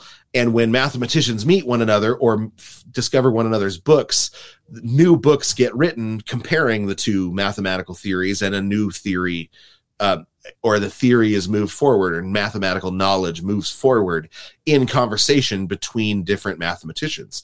That as that progresses and broadens because of Christendom, right? Christendom makes it possible for German mathematicians, English mathematicians, Italian mathematicians, and African mathematicians to all work together on math problems. But some of it comes through the ability to communicate, and then, partly we're no longer seen as rivals, right? So you've got a Christian mathematician in Africa and a Christian mathematician in Germany, because they're both Christians, they can work in Latin, usually in the Middle Ages. They also speak the same language because of the spread of the liturgy in Latin. They speak the same language, so they can have conversations through letters, or across generations through books that move math forward. So that you end up knowing more about math because of the geometric proofs of a Greek, and the geometric proofs of, say, a Frenchman, interacting with one another. So that's the great conversation around a series of different subjects: grammar, logic, rhetoric, arithmetic, geometry, astronomy, music, and then the natural sciences, the moral sciences, and the divine sciences. Those are the kind of the basic great conversations that have been going on. Philosophy is the only one where you can still find people people having the great conversations. Most of the time, if somebody studies physics, they don't study the history of physics. They don't study the history of the development of science. They just study the current theories of science. But that's why science doesn't move forward like it used to, right? Because we don't think of it in terms of the great conversation of mankind. But technology moves forward that way. It's just a shorter conversation. Well, can I posit something here? What about what the World Economic Forum is doing? Is that not a form of the great conversation that they're having there? It's just horribly tilted, but it's happening. I do think that that they're trying. That's what they're trying to do. I think they're actually outside of the historic conversation, though. The same way, like the Nazis decided to leave the great conversation, because the central doctrinal understanding of the great conversation is the unity of mankind via the image of God. Right. So the humanism. So atheism can't have this conversation. Ultimately, we can have it with them, but they can't have it with us. So for example, so Nietzsche was the door out of the great conversation for the German people. And it's because he said that it's no longer all of humanity seeking the knowledge of God and the knowledge of how to live well in the world God made, which would be the summary of the great conversation. Who is God? Who are we? And how do we live well in the world God made? I'm sorry. Did you say something about confession of faith and the larger catechism? Did you say something about studying that? I think that you said something about that. So you have the confessionalism era is the reason that you get all of the confessions in the particular languages is because they say, how do we bring this great conversation, the theological conversation, to the people, right? Catechisms and confession is one of the ways of doing that, or catechism is the way of doing that. Confession is the way of setting the bounds of a national church, really. And which is, I think, was an important project. It is a good thing to do. Wait, so why do Baptists then have a confession, if that's what confession does? Because nationalism divided the church. Because it turned out nationalism wasn't a good idea. So wait, that's a whole different conversation. Okay, all right. Because I'm trying to say so nationalism was a way of was another way out of the great conversation, right? Which makes sense. Was a nationalist. So German nationalism, Nietzsche was a nationalist. So it's a way of saying it's us versus them at the national level. So there was an economic theory, mercantilism, that was developed at the same time. Right? Really? It's an us versus them between the nations. So the nations then become the category. So instead of humanity as the category, it's nation versus nation. And a central part of mercantilism is there's a limited number of resources. It's a limited amount of resources. There's limited wealth, and whatever nation has more, that means other nations have to have less. Right. And so nationalism develops in the midst of that mercantilist, which is really just National Socialism in advance. Well, yeah, before it becomes named that. It's funny because as you're saying this, I'm thinking, when you start having theological breakdowns and you start putting your primary identity into your nation, which is what nationalism does, then you can expect that the taxation will follow immediately. Because what you start getting with mercantilism is like, we're only promoting us. We're not blessing anybody else. We ain't blessing no one else. You understand? And we'll make a treaty with you so long as we get ours. Right. And it penalizes blessing other folks. Right. That's what mercantilism does. It does. And that's so the Christendom had an understanding of layered jurisdictions that made it possible to have a great conversation with people that were different than you. And because if they succeeded, it didn't mean that they had to take it from somebody else. So Jason, this goes back into education. Do you think that the guys that we're taught that when we're talking about Christian nationalism, I know these guys, I know they don't believe that. Right. I don't think they know where they are in the great conversation. I think that's the problem, because nationalism, it had a meaning before that word had a meaning before they picked it up, but they aren't using it. You mean before it was given to them? Yes, before it became the accusation. So so the World Economic Forum, I think, is an attempt at a secular Christendom. Yes. Right. That's absolutely. Yeah, that says that here's our internationalism. Well, but so is two kingdom theology. Sorry, I said that. What you had under Christendom is ecclesiastical man was the international version of ourselves. Right.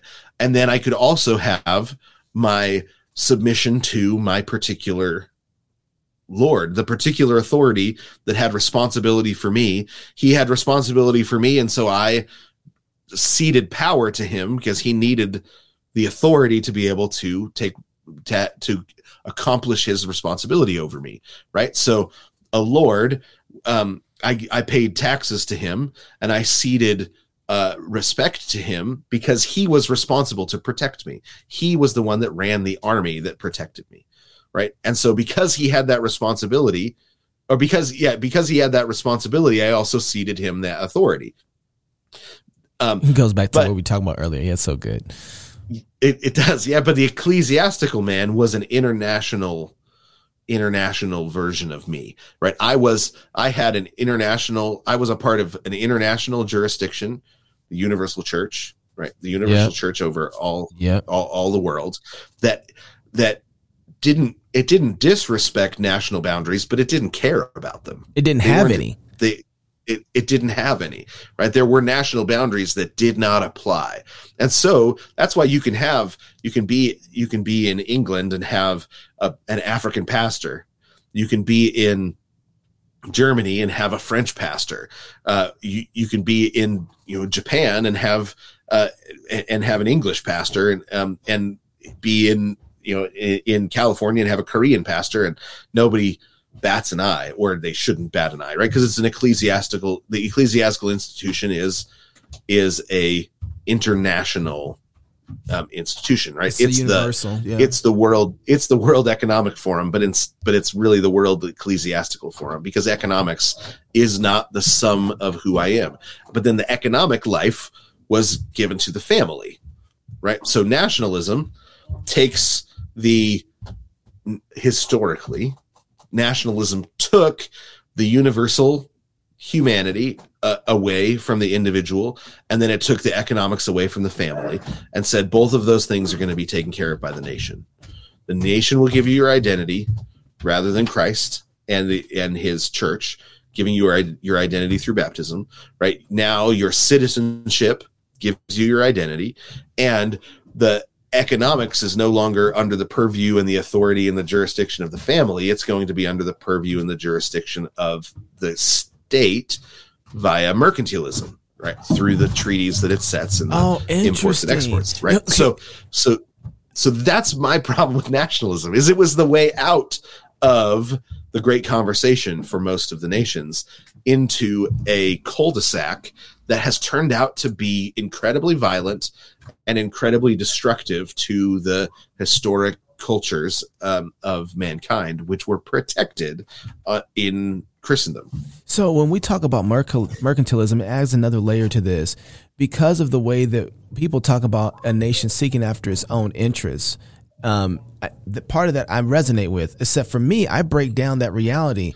If an individual person wants to buy your car from China, the state has, unless there's something harmful going on in it, the state should not be able to tax it. They shouldn't be able to, right. They have no reason to have and be involved in a transaction between another individual and another country, right? Unless there's some sort of way they can prove real harm here. And so if they can't, if they are upholding the avenues of trade by their, and they need to tax it to pay for the way that they're protecting and upholding the avenues of trade. Right. So this would be like, I'm fine with that. I can argue that these are the normal justifications of taxation. I know there is people that are like all taxation is theft, but there are normal justifications for taxation. The Bible had it.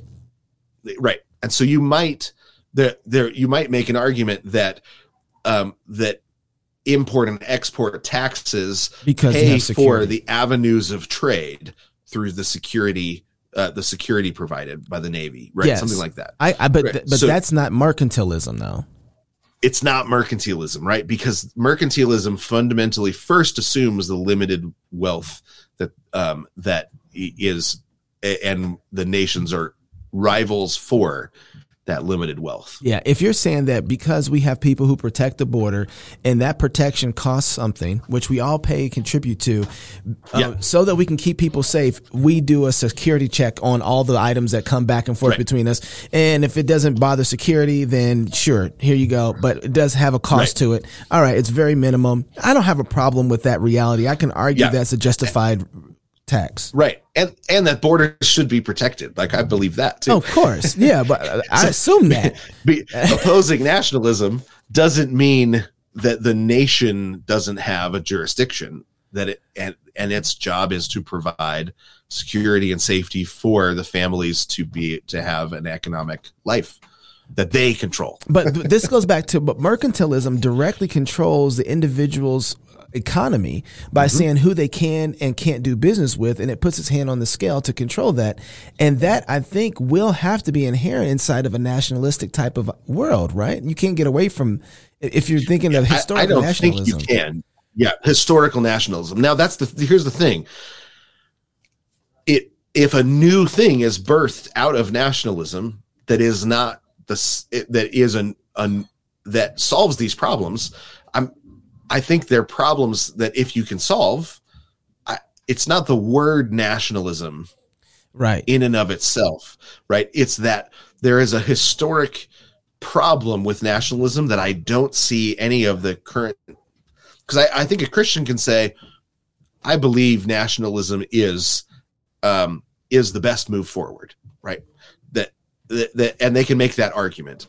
But my question is always going to be, are you aware of the ways nationalism went wrong, what it destroyed, why it came into being in your mind, why it came into being, right? All those things. And if they say, yes, I get it, here's why, and here's how I think we can move the conversation and the economic prosperity of families forward, that we can restore layered jurisdictions, right? All of the things that because it's not nationalism, it's not a boogeyman that I'm worried about. Right. It's that the conversations seem shallow and uninformed historically. If nationalism had a very strong theonomic foundation in it, I think I would be way more interested, because it would be its limitations on it. Now, this is not you have helped me understand what you mean by theonomy, but I've seen the same problem in theonomic conversations, that they are unaware of the conversation that they're in often historically as well. Historically. So, well, okay. Can I I want to push back on that real quick. You've put me on, like, some of the books that you've given me, though, like Gary North was not, he was informed, right? He was literate. He knew exactly where he was in the conversation and was balanced and interacted well with all of that. Right. So you have pointed me to a number of resources, and I've thought, oh yeah, now if this is what people meant by theonomy, that'd be great. We'd be in a different place, but it hasn't, but I have seen often, that the heart of folks excited about theonomy is not well informed. I'll grant that. Yeah, no, but so the theonomists, almost like Calvinists, follow the same trajectory. They need to be caged for a little bit with a lot of books. Yeah. And most of them have read one book and haven't done enough research throughout. So I always tell people the kind of theonomist I am is Rush Dooney, Gary North, Doug Wilson, right? Those are because I think that the foundation, I don't know anybody who's. Yeah. I read, so, Boston's good. Maybe these are not, but that's not categories, but like we read, in seminary, we read Theonomy and Christian Ethics by Bonson. Yeah. And it was really good. I thought it was really good. We read, Poythress, Finding Christ in the Law. Yeah. He's not a theonomist, really but it's a good book. Oh, okay. He's not. In my mind, he was in the same category. Yeah. No, but he comes across that way, absolutely. But I don't think he's a theonomist. Yeah, I mean, okay, but I mean, in that book, it's a digging into the law to understand who Christ is and how we follow him. Right. So, right. So in my mind, that puts him in a theonomic category because the law has a positive use. Yeah, I think he does. Like a continued positive use for the because isn't that kind of the separation is theonomists want to say there's a continued use of the law, and not just a condemnational use of the law. Sure. I think that's valid. Yeah. I think that's valid. Okay. There are wooden theonomists that are don't move. Then you got general equity theonomists, and I think Rush Dooney, and North are in those camps. And then you have disagreement amongst them about what that looks like. But it's just all we're working out is the same thing the founding fathers were working out about what it looked like to be people who were free under the liberty of God, right? So I don't have a problem with those guys, right? We can get together. But Rush Dooney and Gary North, particularly, I don't know anybody who has the body of work that they do exegetically through the books of the Bible, working out how general equity looks. I don't know anybody with a library as deep. Kaiser, maybe? I don't know. Does he might have, I don't know, but books. I mean, these guys have tomes. And I haven't read as much Rush Dooney. He'd be interesting to dive into. I've read a bunch over this last couple of years of North's economic commentaries on the, and those are so helpful because you don't realize how often, because he doesn't address every passage because not every passage is about economics. Right. But when it does, he addresses it. Right. And that is useful in and of itself. But then, the number of times that you just don't notice the economic question being answered by a passage is so helpful. Yeah. So, I am not convinced in terms of, he was a big, like, gold. Gold. And, a lot of those things I'm not convinced by, but I don't know. But reading it, I was like, man, this feels like he is actually moving the conversation of economics, the great conversation around economics forward when most people are not.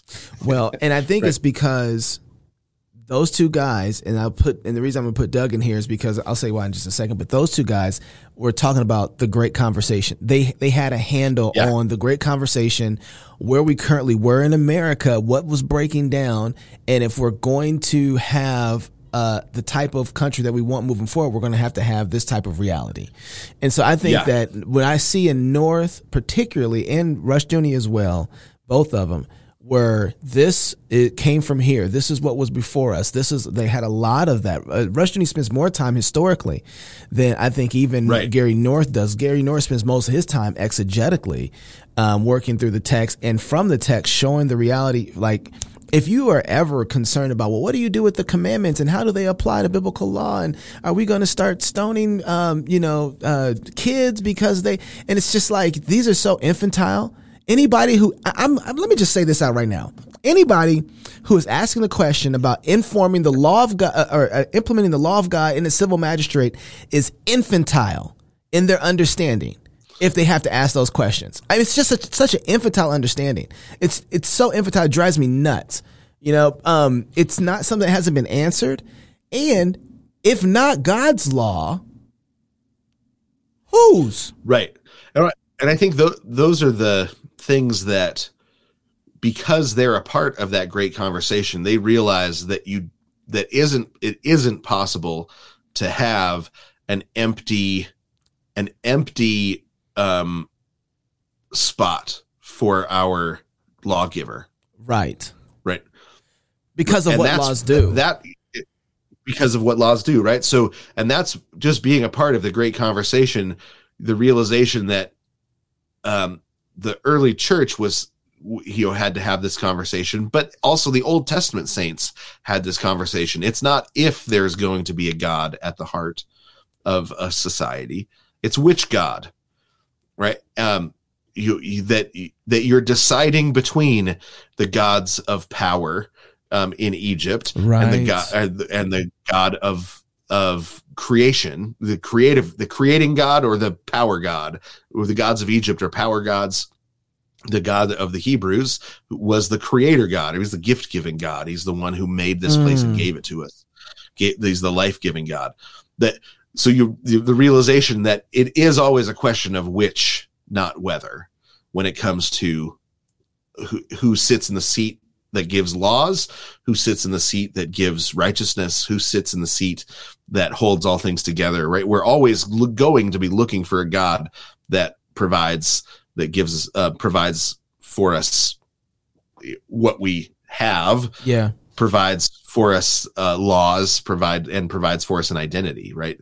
So you're always looking for a God to do that. I think, and that's something that they point out that other people, I think, were saying, well, what if we had a purely secular society in which the identity of each individual was provided by themselves? And trans. Exactly. Right. Yeah, if we provide our own identity, then there's no breaks. Right. And I think the great chain of being, if the question is, the great chain of being is a power cosmology, and versus the layered jurisdictions of a submission cosmology, submission to reality cosmology, all of those things. Man, you're so true. Like, you're making me think that the questions that people are dealing with, even around this topic, are egalitarian based. I didn't even think about that. You're right. I got to throw this in here real quick before we end. But the reason why Doug's important to the conversation with North and Rushdoony is because Doug is a kind of theonomist that sees the ecclesiology part really clearly in relationship to the other governments, and he applies it very practically in, sorry to say this, but in a Baptistic tongue. And what I mean by that is that the majority of the culture is Baptistic, right? Yeah, he still speaks the lingo. He still speaks. He still got the smoke on him, right?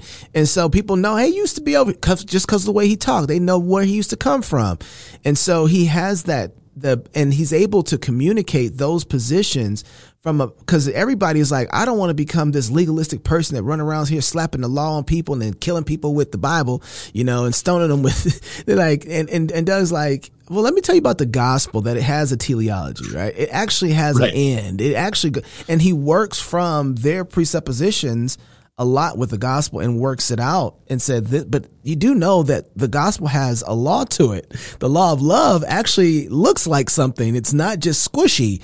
It has a demand, and this is what it looks like. And and he's able to work those out and apply them so well that people are like, oh, that makes way more sense. And he holds those guys together. And so I think you really have to read those guys a lot through kind of Doug's lens, because he understands the law of God. He understands the economic position, and then he's able to help you understand them, what they're trying to communicate. And so it's just, I think those three together create a really good way to understand theonomy. I think the other thing that he brings to the table that I haven't seen in other places is that he understands that it's the church's job to incubate the new civil realm, right? That you don't look around and say, how do we get them in line? Right. That you say, okay, here's what's expected of us by God. Let's incubate the new civics. Let's incubate the new civil realm right here in our church. So let's talk about justice. Make sure we're doing it. Let's talk about taking care of widows and orphans and make sure we're doing it. Let's talk about what does a properly functioning system of righteousness or of like a properly functioning court system look like, and let's make sure we're doing it right in a way that incubates for the future the civil realm that we're supposed to have, but we don't right now. I think he understands that and does that well. There are other guys that I think are doing it and just don't realize they're doing it. Yeah, because they want to live righteous lives, and they want righteous churches and churches that love the Lord and ask for forgiveness and deal well with people and understand justice and are trying to do that. They don't realize that they are incubating the future. Yeah, actually, I think some of them would say that's not what we're trying to do, but I don't think that I think it's inescapable. Thankfully, it doesn't matter, right? Right. You follow the Lord and he does all that, and he runs. I remember somebody. Well, this was actually in my baptism class, trying to describe it. Basically he was saying, well, so do we? Somebody asked the question, do we get blessings for obeying the Lord? And he was like, yes, but they're not proportional blessings. And then the person said, well, what do you mean? It's like, imagine if you told your kid, hey, go pick up the pine cones in the backyard. And he picked up 3 out of the 50 that he was supposed to pick up. And then you gave him a new car. That's the kind of out of proportion obedience to blessings that God does. Praise God for the Holy Spirit. You know what I'm saying? Exactly, right? He doesn't say when you get it all right, and then I'll give you exactly in exchange for your obedience what it is. Right. But he's pouring blessings on us. And then we do a little bit of what he asks, and he pours way out of proportion the blessings on us beyond what we actually did. He said, because it's not a works-based system. And that stuck with me, right? That was one of the classes in my when I was learning what Christianity was so I could get baptized. That stuck with me since. You can even say that he actually is pouring proportional blessing, but on the proportion of Christ's blood and not your works, right? Right. That's a really good way to put it. And then you turn around and he said it, then I remember him saying, and then you turn around and you find out that he was actually lifting your hand to pick up the pine cone in the first place. So he's like, right. Then you turn around and you have to actually even say thank you for the obedience. Right. You end up finding out, you say thank you for all of it at the end of it. It's all completely out of proportion, and in his grace is so much greater than both of our sin and our obedience. Man, it's so good. Okay, so what's next? What do we talk about next week? Because did you even get halfway through the? No, not really, but that's okay. I mean, we got good stuff. I mean, there's so much we can dive into. So chapter 1A or B next week. 1A, yeah. I mean, we didn't even really get to the part where we list what the liberal arts are. Did we? Maybe we did. Oh, next week we'll get. Okay, next week we're listing. Hey, are you? Next week we'll list what the liberal arts are. That'll be chapter 1A. This is going to be like a Puritan sermon. Yeah. But I'm excited for Nashville, partly because one of the things I want to talk about is how the English what it looked like for the English to pull the eject cord on the Great Conversation. So, all right, I'm stopping it because we're not talking about that right now. Stopping it right now. Okay.